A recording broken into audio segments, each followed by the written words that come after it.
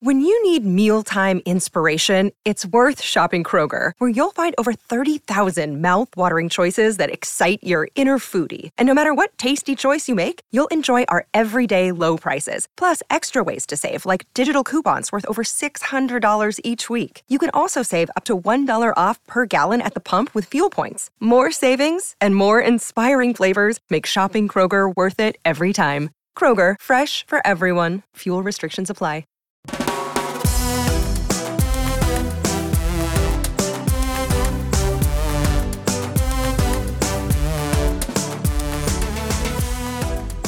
Well, hey there, howdy, and hello, y'all. It's Ginger Minge, and I am back again with another exciting edition of Local Queen, where we celebrate all of your hometown sheroes.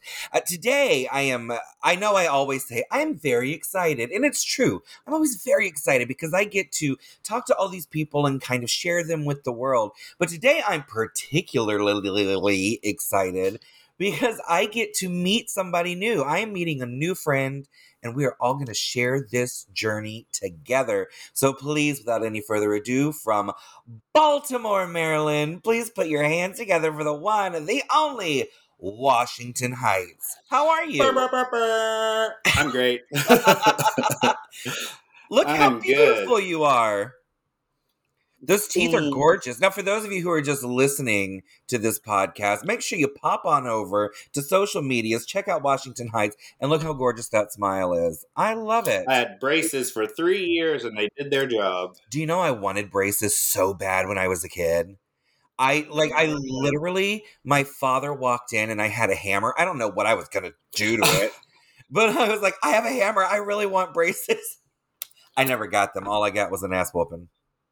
Yeah, I got plenty of those and braces, so. But at least you got the braces. I did. So you are from Baltimore, Maryland, born and raised? No, I was actually born right outside of Atlanta in Decatur. Okay, and, I've been to Decatur.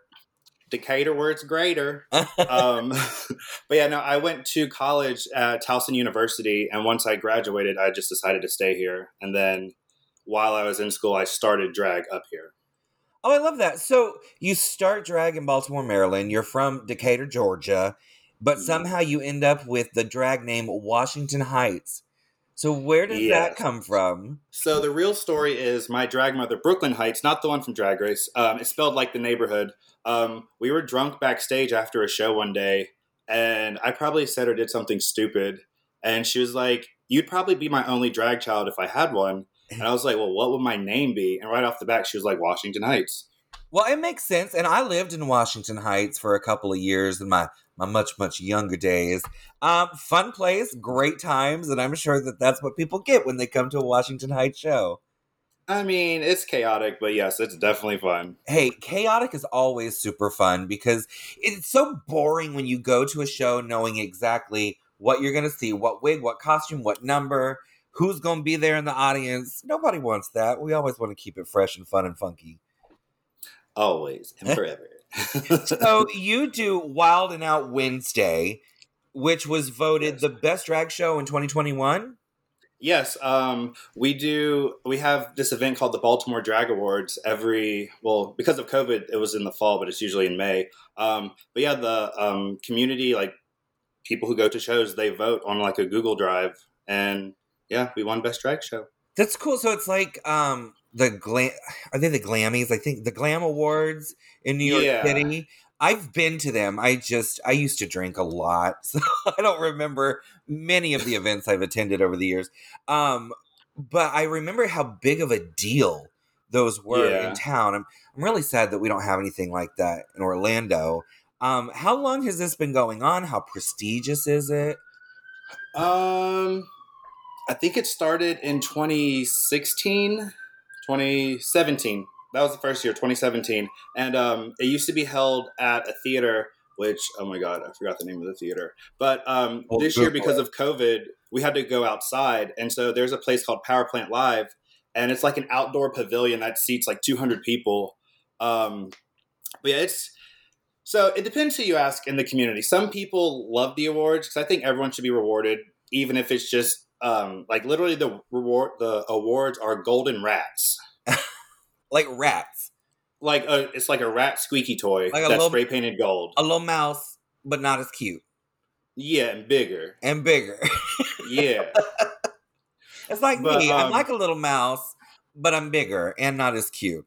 And sometimes I'm spray the painted rat gold. because I'm way bigger. But yeah, so some people don't like it because they feel like it's an unfair popularity contest and that shouldn't determine how successful you are in drag.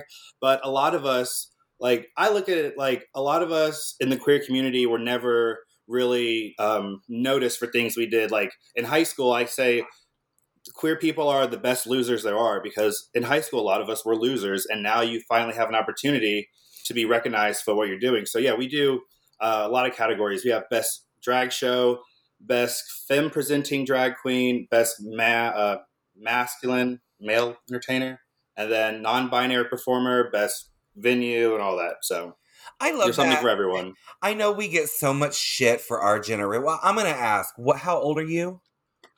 I am 29. 29. Okay, so I'm a whisper older at 37. But I know that our generation, as I'll put it, we always get a lot of people saying, oh my goodness, you guys, you want participation trophies for everything. If you don't win unless you actually win something. And I think that is such a bullshit attitude because you are absolutely right. We are the community. I mean, there's several communities, but we are a part of this community where we were never celebrated for these things when we were growing up. And I think it's time that people start to take notice and start to give us our dues, really. That's one reason why I started this podcast in the first place, was so that we could uplift voices and get people some recognition. So I want to know just kind of the Reader's Digest version of who Washington Heights is. Washington Heights is stupid. I have a very dry sense of humor. I'm very sarcastic. When I'm hosting shows, I usually ask for like 10 tequila shots because it helps me get through the show. I do wrestling shows too. So a lot of people may not know your father was actually a very famous wrestler from the ECW, right? Yes, he was New Jack from ECW. New Jack. Even me, not being a huge wrestling fan, like I love wrestling now because my husband is totally into wrestling, but I remember growing up hearing about New Jack through all of the men in my family. Crazy. So does that kind of like bleed over into your style of drag, having grown up around that? Kind of. So we have the same personality. I'm very outgoing. I'm very, I can be very inappropriate on the mic, as most drag queens are. Yeah. And my whole thing about Washington Heights and like my whole character of the drag queen is I'm already 6'3" out of drag. Ooh. And so when I have heels on, I'm like 6'6", 6'7". And so I'm just larger than life, crazy, obnoxious, loud, chaotic drag queen. Now, I was always so, not averse, but I really wasn't thrilled to go and watch any kind of wrestling presentation because I was like, oh, this is macho redneck straight man, because that was my reference point growing up. And then once my husband started to like ease me into it, I went, this is drag. This is drag really for macho straight men. Like, well, I mean, everybody else too at this point, but right. It's the tight costumes and the dramatics and the pyrotechnics and the music and characters, all of that. Wrestling is just one big drag show. It's like people try to say it's different, but after like I've been a part of the wrestling scene for about 2 years now, and after attending and working a lot of shows, I'm like, this is literally just one big drag show minus the makeup. Exactly. Well, and even then, I question sometimes. Some of them have a nice spray tan and a lot of makeup, but yeah. We've actually become very good friends with Mickey James and her whole group, her Gaul group. We love them, and they have really kind of been my gateway drag into the wrestling world, and we went down to see her compete in Miami maybe a month or so ago. I was like, oh, I feel like I am at a RuPaul's Drag Race finale. Yeah, I just did a show in Pittsburgh with Enjoy Wrestling 2 weeks ago, and it's literally like an entire production. Like, we had to get there at 3 o'clock. We had to do promo shoots, video shoots. We had to cut promos, and yeah, like I was there around 3, and I didn't go on until 9:15. I believe it. I completely believe it. Yeah, So, terrible. So you wrestle as a drag queen? So for now, I'm not wrestling. I did get hit in the back of the head a couple months ago. Like, that was my whole like introduction to like the physical aspect of wrestling. Like, it's like a stage production. I had a cue. I had to say something. I turned around, and then they're like, "Just wait for it. You're gonna get knocked in the back of the head." And sure enough, got knocked in the back of the head. But yeah, I mostly perform. So I rap live. Well, like rap over a track. Uh-huh. And but the ring is my stage. So instead of, I guess, being on like a dance floor, I'm inside the ring performing. And we did a wrestling show called Paris is Bumping, and we had a lip sync challenge. So a straight person who is not, well, I don't know if they identify as straight, someone who is not a drag queen, they tried to challenge me to a lip sync, and I ended up winning. And so it's like they incorporate drag and it's like queer life and references into like so many aspects of it. Like we gave out trophies for like the ball, for like presentation and outfits, and they had a full panel, and they gave their tins or you got chopped. It was a full thing. And is this something that is specific to the organization that you're working with, or is it something that's kind of spreading across all of the different branches of wrestling? So there's no specific organization that I work with. It's independent wrestling. So instead of working for like AEW or WWE, they are their own. They make their own storylines. Okay. And you have show promoters like Enjoy Wrestling, Paris is Bumping. There's another show called Polyam Cult Party. So like wrestlers will wrestle each other, and they can carry their storylines to different shows. Okay. So instead of having to follow, like WWE is very strict, and they will tell you what outfit you have to wear, how you have to look, how you have to act. We get to make our own personalities, our own storylines, our own outcomes. And they go from, like, I know a couple feuds lasted for like over a year. So we pretty much get to do whatever we want. I kind of am so intrigued. I really want to be a part of this at some point. I want to do a wrestling gig. Maybe I could just be the girl that carries like numbers or something. Do they still? I don't know if they do that or not. But you know who else is really interested in wrestling is James Mansfield. Yes, actually. So before my dad passed away, I got on Twitter and was talking a lot of shit. And like, I was like, "Oh, New Jack is my dad, but he doesn't approve of me being a drag queen, blah, blah, blah." And she was one of the ones who reached out first and was like, "Wait, what? Like, his child is a drag queen?" So yeah, it was kind of funny, like how it all tied back in together. I think that's very interesting. I did not realize that your father did not approve of you being a drag queen. Do you feel comfortable spilling the tea? Oh yeah. So yeah, I literally was in like having a petty mood, and I just made a tweet like, "Yeah, New Jack's my dad. He doesn't approve of me being a drag queen," and he cut off communication with me. Literally took a nap, and then the tweet went viral. And so yeah, I did interviews like Vice.com, Outsports, and they were just like pretty much giving the whole backstory. And I told them like he pretty much wasn't a part of my life that much, but yeah, it was really crazy how like everything came together, because what I didn't know is in the wrestling scene, the independent wrestling scene, there are a lot of queer wrestlers. So majority of the shows I work for, you have non-binary performers, you have transgender performers, transgender wrestlers, and you have people all over the spectrum. You have wrestlers who are bisexual, who are polyamorous, it's a huge melting pot of what you don't get to see mainstream, but we have like our own underground shows pretty much. Yeah, like Mike Pero from Orlando, he does a Yeah. lot. I mean, he's very out and proud. Him and his gorgeous husband, both of them, Hmm. and he's so successful. My best friend Gidget, who she tours with me and makes a lot of my costumes and stuff, she's been doing his costumes for years. Okay. And I remember walking into her garage time and time again, go, girl, what the fuck is that? And she's Yeah. like, oh, it's Mike's pants. He busted him out wrestling again. I'm like, who the fuck is Mike? Like Right. wrestling, dressed like that. Um, America. We are endowed by our Creator with certain unalienable rights: life, liberty, and the pursuit of happiness. At Grand Canyon University, we believe in equal opportunity, and the American dream starts with purpose.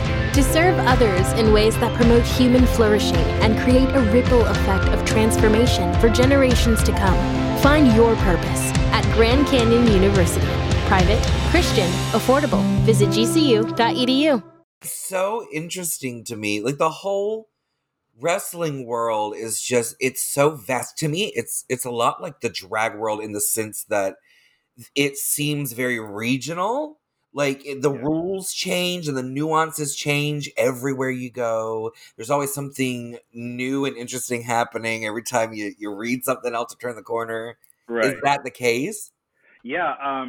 So one of my good friends, I call her my mentor, Pollo Del Mar. She's from, I think, San Francisco, somewhere in California. She's gonna kill me, but yeah, she's the one who I think in the independent wrestling, she's a manager. So she goes to the ring with her tag team when they're wrestling. She yells, she gets in the way, she does all that you would see like the divas do back in the Uh-huh. day for WWE. And so now, yeah, we're changing the rules. We have shows at, I guess, straight venues that aren't like a queer club. But yeah, you see drag queens now. You see there's so many amazing performers, like just like transgender wrestlers who like wrestle people who are cisgendered, and it's just like you don't have.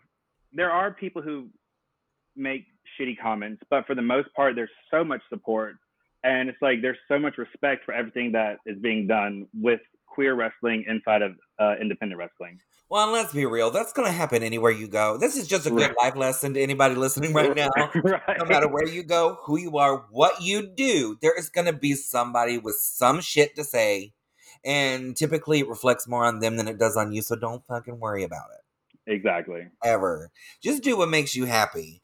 Now, so you I'm trying to understand. So you said that your father really wasn't a part of your life too much growing up. Yeah, so for the majority of my childhood, probably until high school, college, he traveled a lot for wrestling. And Okay. so, like, you would see a show on TV Monday, Tuesday, and Friday, but they do smaller arenas Wednesday, Thursday, Saturday, Sunday. So you're always traveling. And so he started around the year I was born in 92, but yet his career picked up and peaked around like early 2000. So, um, yeah, we didn't have like that strong of a relationship, but he would still come to town and visit, and so we would hang out as much as we could. But I think the whole um, shock of finding out that I'm gay and then I was a drag queen, excuse me, his fans saw that and they were like, "What the fuck is this?" And he kind of just like panicked. Yeah. And so instead of, because he didn't know how to explain it, and so instead of reaching out to me, which a lot of us are stubborn, a lot of us are hard headed, and instead of learning, we avoid it. Yeah. And what I ended up learning after he passed away is that he just didn't know how to handle the situation. So his defense mechanism was to just avoid and ignore me.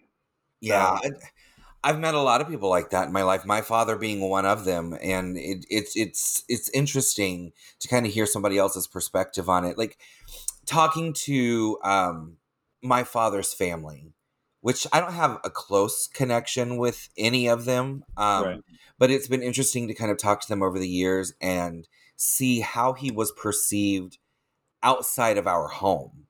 right, Because in our home, like I saw him as a disconnected monster most of the time. And according to everybody else in the world, he was just the nicest, sweetest guy with always like a full heart of things to say. And I was really sad that I did not get that side of my father.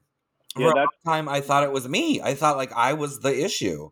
yeah, that's a lot like how my story played out too, because like I said, we didn't have a relationship, but once he passed away, like for some reason, I was always told to not like my stepmother. There was just like no communication, and whatever she did, my sister and I, we despised it. But once he passed away and we actually got to sit down and talk, it was like, why haven't we been talking this entire time? And the thing with him is, yeah, so she told me that he actually watched several of the shows I did, the wrestling shows I did, and he was proud of me. But again, he just like didn't know how to express it. And again, like you, I thought he was some big monster, terrible person. But in the wrestling world, people like held him high up. Mm-hmm. And I didn't realize that until after he passed and I started doing shows, like people asking for pictures. I'm like, sure. Yeah, I mean, and my father was for 45 years was a mail carrier on the same route in the same town, and just knew everybody's story, everybody's family, just all of these things. It felt like he was so much more invested in other people than he was with us at home. And then coming to find out later, it was because it's just he didn't know how to handle the situations that were at home, particularly with somebody like me, because he was, Southern Baptist, former military. Both of my brothers were military as well. I was the youngest by a long shot. And I suddenly, like, his hopes and dreams for me were to be this big football player, this, that, the other thing. And all of a sudden, I was not. I was the complete opposite, and he didn't know how to handle it. And so the one thing I will always be very grateful to Drag Race for is, well, there's many things, but the most important is that it forced us to reconnect after season 7.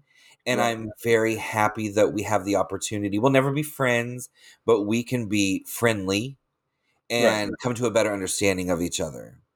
Because I could not imagine going through like what you're going through, where you're learning about this after it's too late.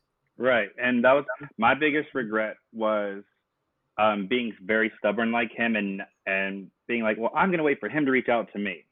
And it's one of those things where it's like that typical saying where you never know what tomorrow brings, so don't hold grudges. But yeah, like we talk to my stepmother's side of the family all like pretty often now, and it's like, why were we fighting and arguing this entire time, or just not communicating? So unfortunately, I never had personal closure with him, but my stepmother telling me that he was proud of me, it was kind of like my own personal closure that I had.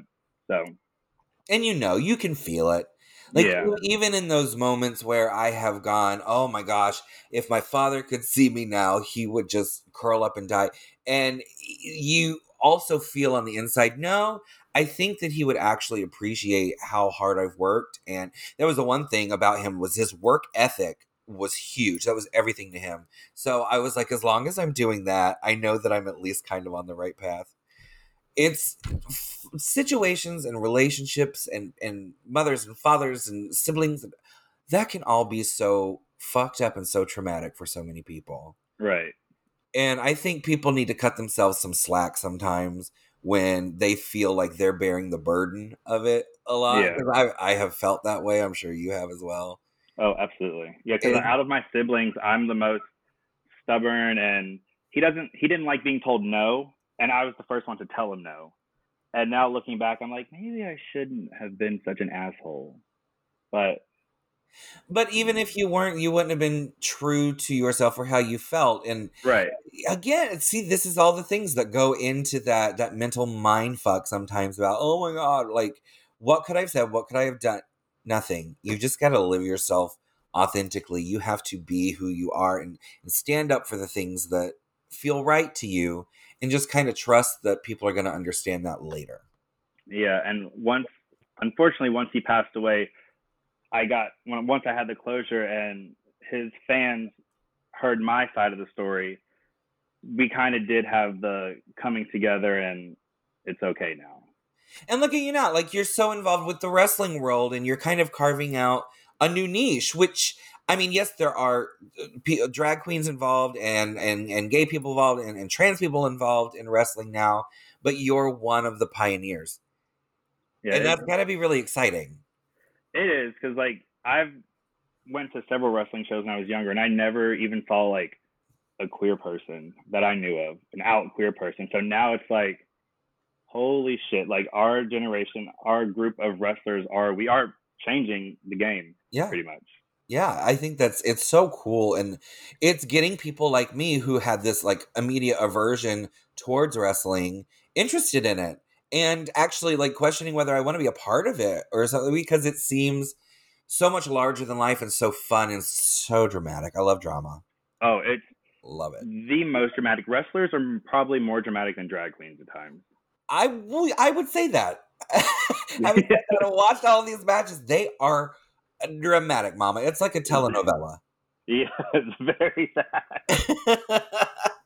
So you got started because your drag mother's name is Brooklyn Heights. You became Washington Heights, and this all stemmed from a dressing room conversation where she said, "Oh, if I had a drag child, it would probably be you." Were you doing drag at that point? So I was. If my friends hear this, they're gonna dog me. But I did drag for a year and a half before I became Washington Heights, and I went by the name of Cherry Poppins. Okay, I've met several Cherry Poppins in my lifetime. Yeah, and that was kind of just like my artistic outlet where I didn't really know what I was doing, but I knew I wanted to do drag. I just didn't have any guidance. But once I became Washington Heights is when I took it serious. I started hosting shows and got, I guess, like the full exposure to drag. So that's kind of like where it started and then led to. Were you in theater as a kid? Like, what was your creativity when you were younger?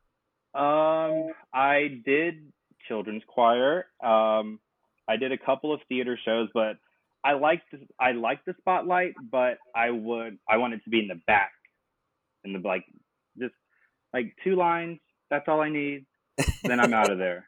But my grandfather was a magician and a clown growing up, and so seeing him get attention, and then my dad also being the wrestler and being in front of a crowd, it kind of like once I knew what I was doing and wanted to do, I was like, I think I want to be in the spotlight too. So it's kind of just like a snowball effect from childhood until now of, I guess, making me the queen I am. Well, and it really like it sounds like a joke, but it's not. You are kind of combining everything about your grandfather with everything about your father, like the clowning aspect, putting on crazy clothes and making people feel good, the magician aspect because we make things disappear and reappear wherever we want, and the whole like larger than life wrestling persona is very akin to a drag persona. I think it's kind of the natural progression.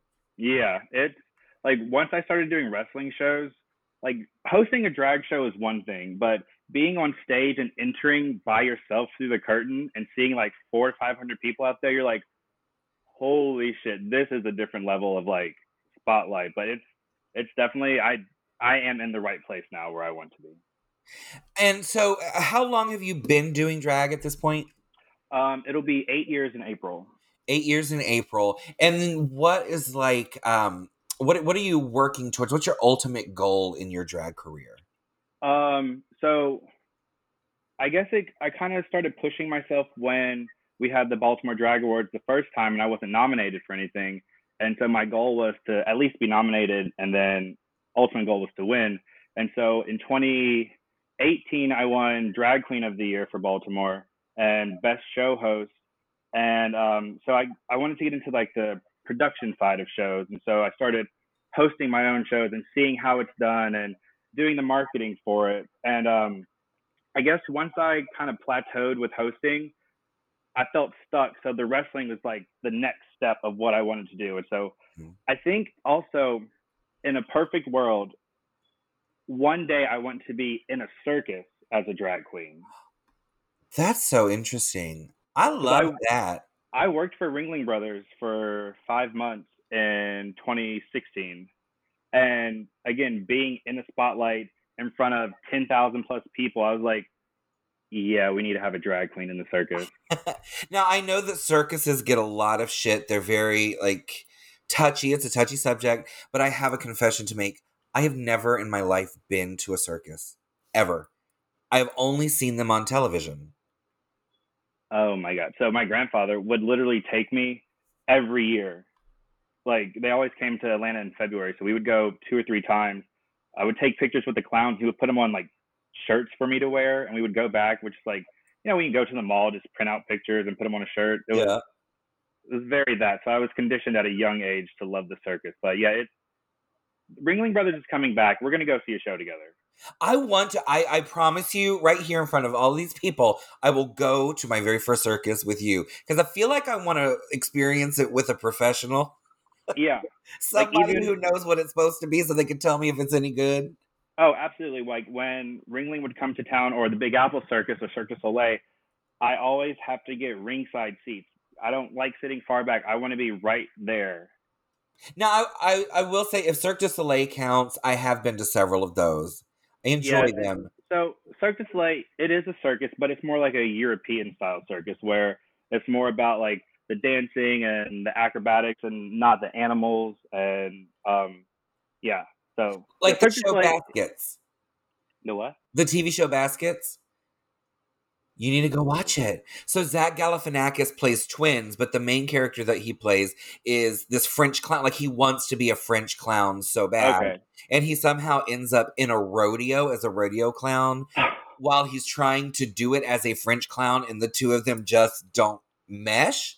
And Louis Anderson, rest his soul, plays his mother, Christine. Absolutely brilliant. It's on Hulu. Check it out. But I will. To me, like, I've never been to a rodeo either, and watching that on TV was very intriguing. I was like, I don't know about like the bulls and the running and this, that, and the other thing, but it seems like the general atmosphere might be interesting to kind of experience at some point. Yeah, I think I'm good on the rodeos. I'll just watch YouTube videos of those. But yeah, I'm gonna take you to a circus. We're gonna make this happen. And then we're going to start our own called Cirque du Soleil's Front. Trademark it. Hashtag trademarked. We're doing it. Hashtag Cirque du Soleil's Front. So can you tell me a little bit about the Baltimore drag scene? I have to say, I'm a huge fan of Divine, obviously, in my entire life. I've met so many people from Baltimore that I love and adore. I haven't been there. I haven't performed. I haven't been immersed in that scene. So I really am interested to kind of know more about it. Well, first, I host several shows, so we'll talk. We'll try to, get you up here. I would love that. Baltimore's drag scene, it's I'm trying to think. So we used to have a club called Club Hippo. And up until I think 2015, they closed in 2015. Baltimore was a big pageant city. Okay, I did know that. But once Club Hippo closed, a lot of the pageant girls moved out to Western Maryland, and they have a different club out there they work at, which is about an hour and a half away. Baltimore went through, it was kind of like you had the young girls or the young performers leading the pack with like little to no guidance. And we kind of, over the past like 7 or 8 years, we've kind of like remolded, and it's very diverse. Baltimore is, I would say, like growing up in Atlanta is polished, pageant. Yeah. Like you can't get on stage without nails. Baltimore, it's kind of like my proud mother moment. You have many hosts of color.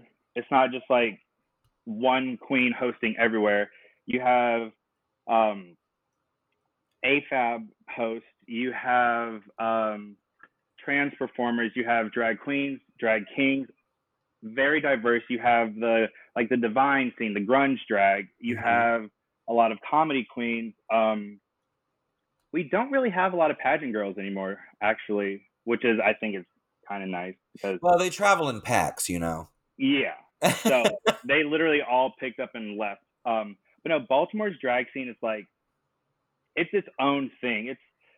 I don't even know like how to accurately describe it, but it's pretty fucking awesome. Mm-hmm. There are shows for everyone. There are shows in dive bars, at big clubs, at like upscale restaurants. There's probably at least 8 or 9 different drag shows every week in Baltimore. I love that. It sounds a lot like kind of the evolution that Orlando took, because when I first started doing drag here, there was one host that ran the entire town, one, maybe two, if the other one happened to live here at the time. Right. And then an entire cast of beautiful trans women who did the same songs and the same costumes every single time, and a lot of pageantry as well. Right. I mean, everything was just yanked and polished in gowns and beads and that. And I wasn't invited to be a part of that because I didn't look like that. That wasn't my sensibility on a microphone. It wasn't my sensibility on stage. So I had to kind of create my own thing. Right. And then that's my proud mommy moment, is that not just me, but our little group of ragtag misfits that started creating our own thing kind of sparked the rest of the town to really kind of re-examine and open their minds up. And now there's some kind of drag for everybody. Yeah. And it's really exciting to see, because it was not that 15 years ago.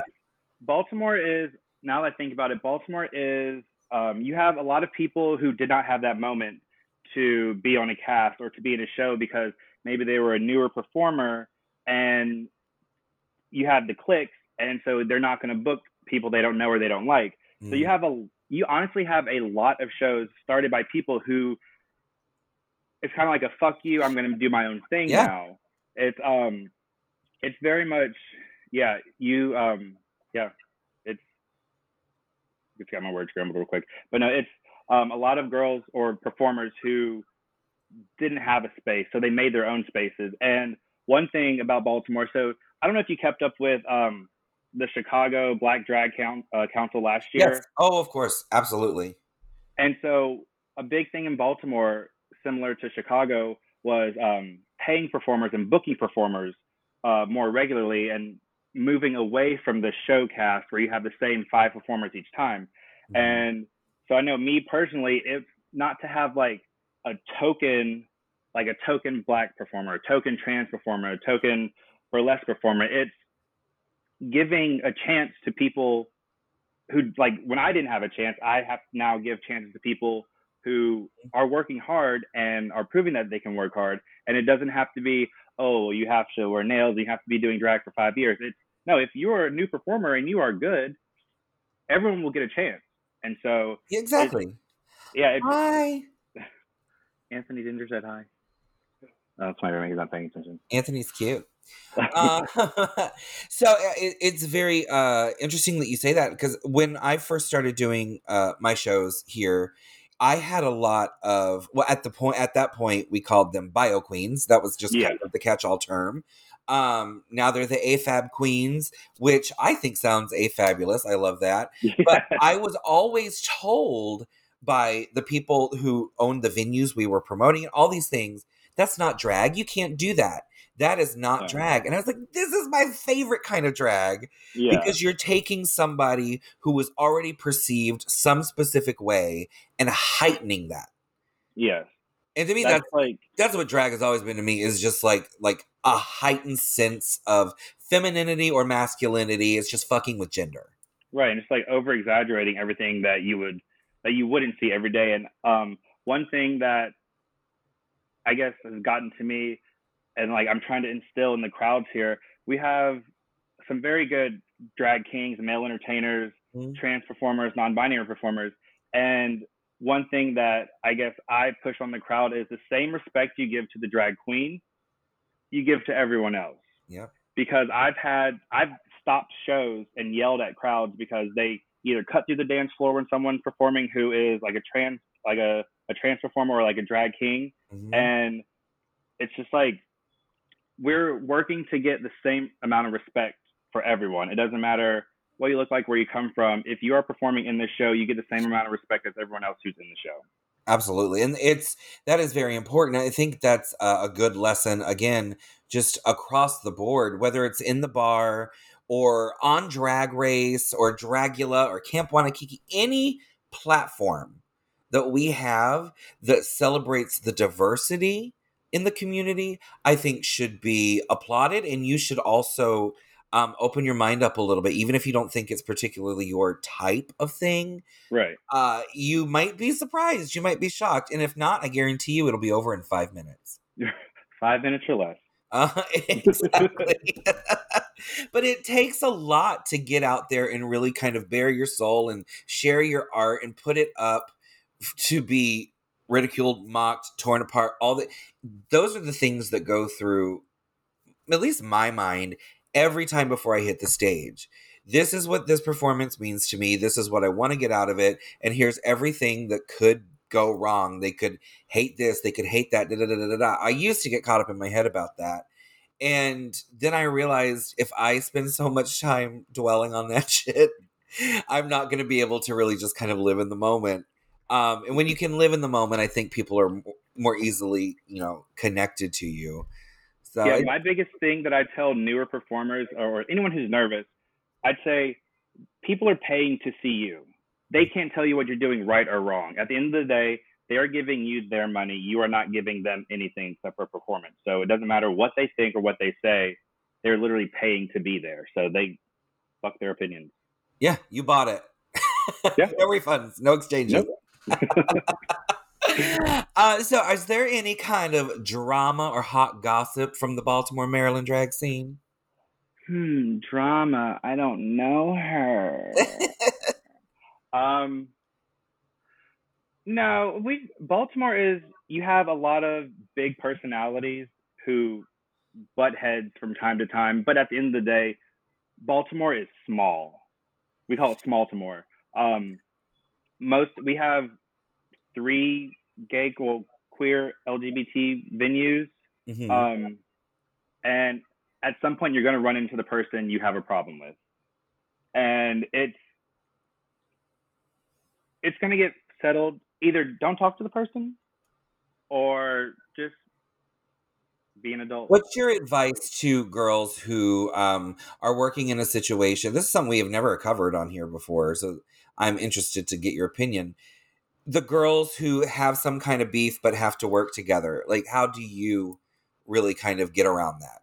I don't really have a lot of problems. I'm very just like lackadaisical. It's like, yeah, whatever. I don't give a fuck. But if there are people who have a problem, I say, show up, do your job, perform, collect your check, and leave. Or just address the situation. Either pull the person aside or message them or text them and be like, hey, so I heard this, this, and this. Let's settle this. Or agree to disagree and just don't talk to each other. Do you feel it's a show director's responsibility to kind of squash the beef between performers that work for you or anything like that? Because I've walked that fine line of, all right, I want the show to be as good as it can be. So as the mother hen, if I feel like these two are not connecting, I need to fix that. But then on the other side of that, it's like, that's your personal life and I shouldn't get involved in it. Right. But then I also go back to, but this is my personal life and I don't want bullshit happening here. Yeah, I've had a few situations where it was one of my first shows I ever produced and we kind of got complacent.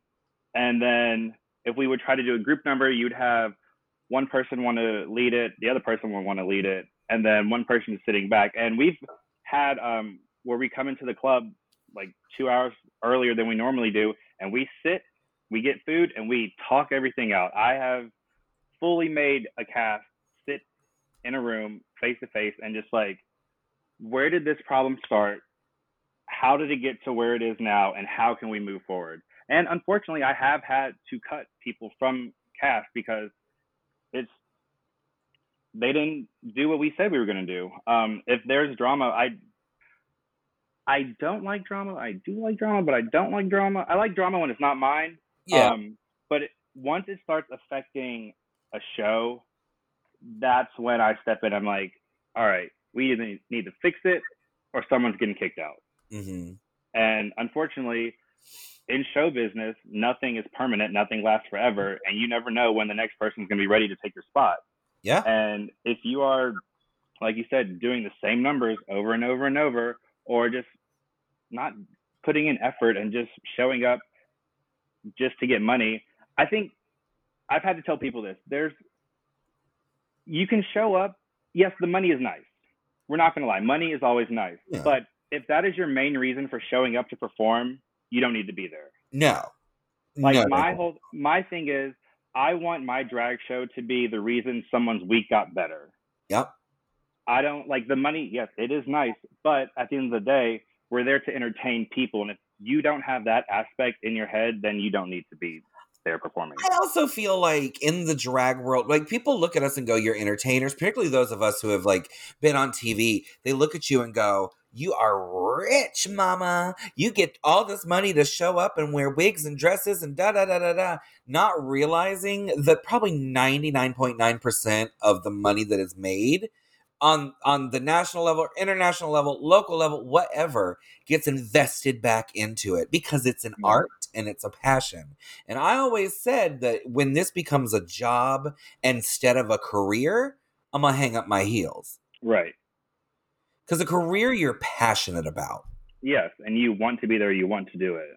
And you want to keep getting better and better and improving yourself. And I don't know. I just think it's so interesting sometimes when people just have assumptions about, basically drag queens and what we do and what we earn and what we're worth and all that.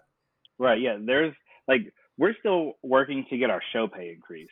People don't realize a lot of shows, when I first started hosting a show, we were paid $20 a person. And that's me being a show host, doing the marketing material, booking the entertainers, $20 a person. But now that I produce my own shows, I have a say in how much people get paid. So I'm trying to pay them as best I can. But yeah, drag, a lot of the money we make in a show, like I can make $300, $400 in a show, that goes right to rent. Yeah. I never even see that money. Yep. And so just because you see it, like people make it rain on someone, that's one show out of 30 shows in a month that you had a good night. It's not like that every night. Oh, we started a little bit of a revolution here a while back because we were the same. Like everybody was starting out at $40 or $50 plus 2 drink tickets and tips. They'd always go, but there's tips. Well, girl, tips are not guaranteed. That is not money that I can bank on. That's not money that I can put towards my rent or my next wig or anything like that. So you're showing up and busting your ass and everybody there is collectively making a couple $100. Right. And that's pulling tips and everything. And it doesn't matter how much they love your show or you or how well you're doing. You look around the venue and it's packed. It's sold out. They're charging a cover fee and the venue's making thousands of dollars for literally unlocking the door and allowing you to come in. And we said, that's not right. That is absolutely not right. I want you to make your money, but I also want this to lead to better things for all of us. We still need to be able to pay our bills and invest in our art. And people, they don't want to hear that. Yeah. They don't understand what it is. A big thing also from last year with like making sure people are paid properly and shows are diverse. My biggest thing was there were some venues I worked for where there'd be a cover or they would have like reservations or something, but we didn't see that money. Yeah. And so I asked several venues I want you to be transparent. Show me where the money's going. Tell me where it's going so I can understand better. So I'm not just like, oh, well, you made $3,000 in reservations, but we still get paid $50. Mm-hmm. Yep, that's exactly what we were talking about. And the one thing I will say is the owners of Hamburger Mary's here in Orlando are the best people I think I've ever worked with. Because from day one, when we started there, that's what they've done. They're like, this is a breakdown on everything that we make for the day. This is where your pay comes from. This is where this money goes to. And so there's never been the question of, am I being swindled? Am I being taken advantage of? And through the years, as the shows have gotten bigger and better and more popular, they increase with that. You know, like they Right. give more money. I've very rarely seen owners of a business do that. Yeah, there was actually the reason I asked for bars to be transparent is because we actually had our show pay cut without being notified until we got to the club the night of the show. So we were making 51 show and 75 another show, and then like the club was closing and relocating, and we show up one day and they're like, so we had budget cuts, so your pay got cut, and instead of getting 125 a week, we got 60 a week, $30 for 2 shows, and I'm like, that no. No, it doesn't work that way. Exactly. Not at all. That's not how any of this works. Right. I think, honestly, I used to say it as a joke, but now I'm really starting to think that it's true. Now that drag is on such an international platform, just across the board, I think it's time for a union. I think it's time that people start really taking us seriously as business people. Yeah. A few of us have been having that talk too, because like me, for example, I went to school for marketing and event coordinating. And so you got to think, me and several other entertainers who do the marketing for our shows, we're spending 3-4 hours doing promo material, promoting it online, paying for ads. And it's like, we got to find somewhere to get our money's worth instead of wasting time and hoping people see it. Yeah, it's not like we've ever wanted to be the sole benefactor of any of these shows. We don't want to be the only ones making money, but we have to feel like we're being valued just as much as everybody else involved. Right, and I always say that if you compare a night with no drag show to a night with a drag show, majority of the time sales are going to be higher with a drag show. So if we weren't there, you wouldn't be making this money anyway. Exactly. I could talk about this shit all day long, but I know we're running low on time here, so I'm going to jump in to the 4 questions that I ask everybody who joins me on this podcast. Number 1, what is your definition of a local queen? A local queen is someone who hasn't been on TV or has a big following online. A local queen is someone who is, I wouldn't say booked regularly, but like they have to fight to get notoriety. We have to like make our names known on our own. It's not like we're on a TV show where if like a big network posts our picture, well, 1 million people are going to see the picture. We have to build our own followings up. So to me, I guess in short terms, that's a local queen. Okay. Hey, there are no right or wrong answers. I'm always here for everybody's opinion. That leads me into question number 2, which I think kind of piggybacks off of your answer for number 1. What would your advice be to anybody out there looking to become a queen, local or otherwise? Do it for the right reasons and take marketing classes if you can, because as drag grows and becomes more mainstream, if you don't have something to follow up your last move, you're not going to go anywhere. So always have a business plan or a 5-year plan of what you want to do. Not just, some people do it for fun, but if you want to make a career out of it, you need to know what you're doing, why you're doing it, how you're doing it. And then I loved in your first answer, you said it's about the publicity. You have to like find the publicity for yourself because there's not a network posting your picture. Right. How have you been able to find the publicity for yourself? Well, so the wrestling stuff helped me get my name out there. But stay relevant, stay with the times. Like you can perform songs from 92, but if you're not performing stuff today, the kids who were born in 2002, stay relevant pretty much. That's good advice across the board to everyone. Just stay relevant. That's stay it. relevant. Turn on the radio, listen to something. Question number 3. What is the most embarrassing moment you've ever had on stage? And I ask this question, a lot of people get thrown off by it, but I really ask it because I want the kids that are listening, that are just starting, to realize it's okay to make mistakes. I'm the type of person, if something bad happens, I just act stupid and play it off. But I think the most embarrassing personal moment for me, but yeah, I was doing a local competition to win like a booking fee and a cash prize, and I had to lip sync a song, and I didn't know the fucking words. And I literally was like standing next to my friend. I was like, I don't know the word. I think, yeah, I don't really get embarrassed that easily because I just do. Did you pick the song? No, but we were given the song a week in advance. But my train of thought, being a young, cocky queen, is, oh, I'm going to be fine. I'm not going to be in the bottom. And then I was in the bottom and I went home. Well, and that happens to a lot of girls, even on Drag Race. As we have seen, girl, I'm going to be fine. I'm not going to be anywhere near the bottom. I am fierce. And meanwhile, flash to them writing on the mirror with some lipstick and going home. Right. Question number 4. What is the proudest moment you've ever had in drag?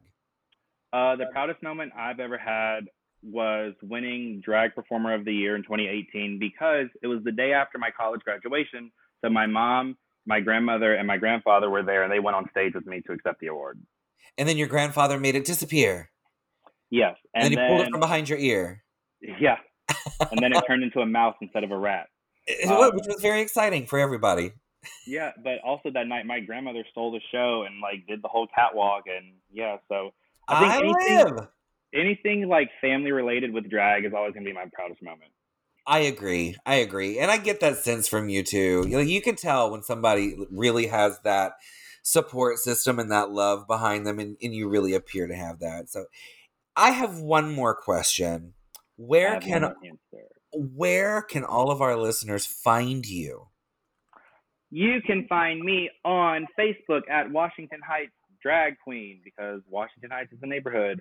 Instagram _Washington Heights. Twitter Washy Heights. That's WASHY Heights. And then your shows, you have the Wild and Out Wednesday. Yes, I have award-winning. Wednesday. Award-winning. And where's that at?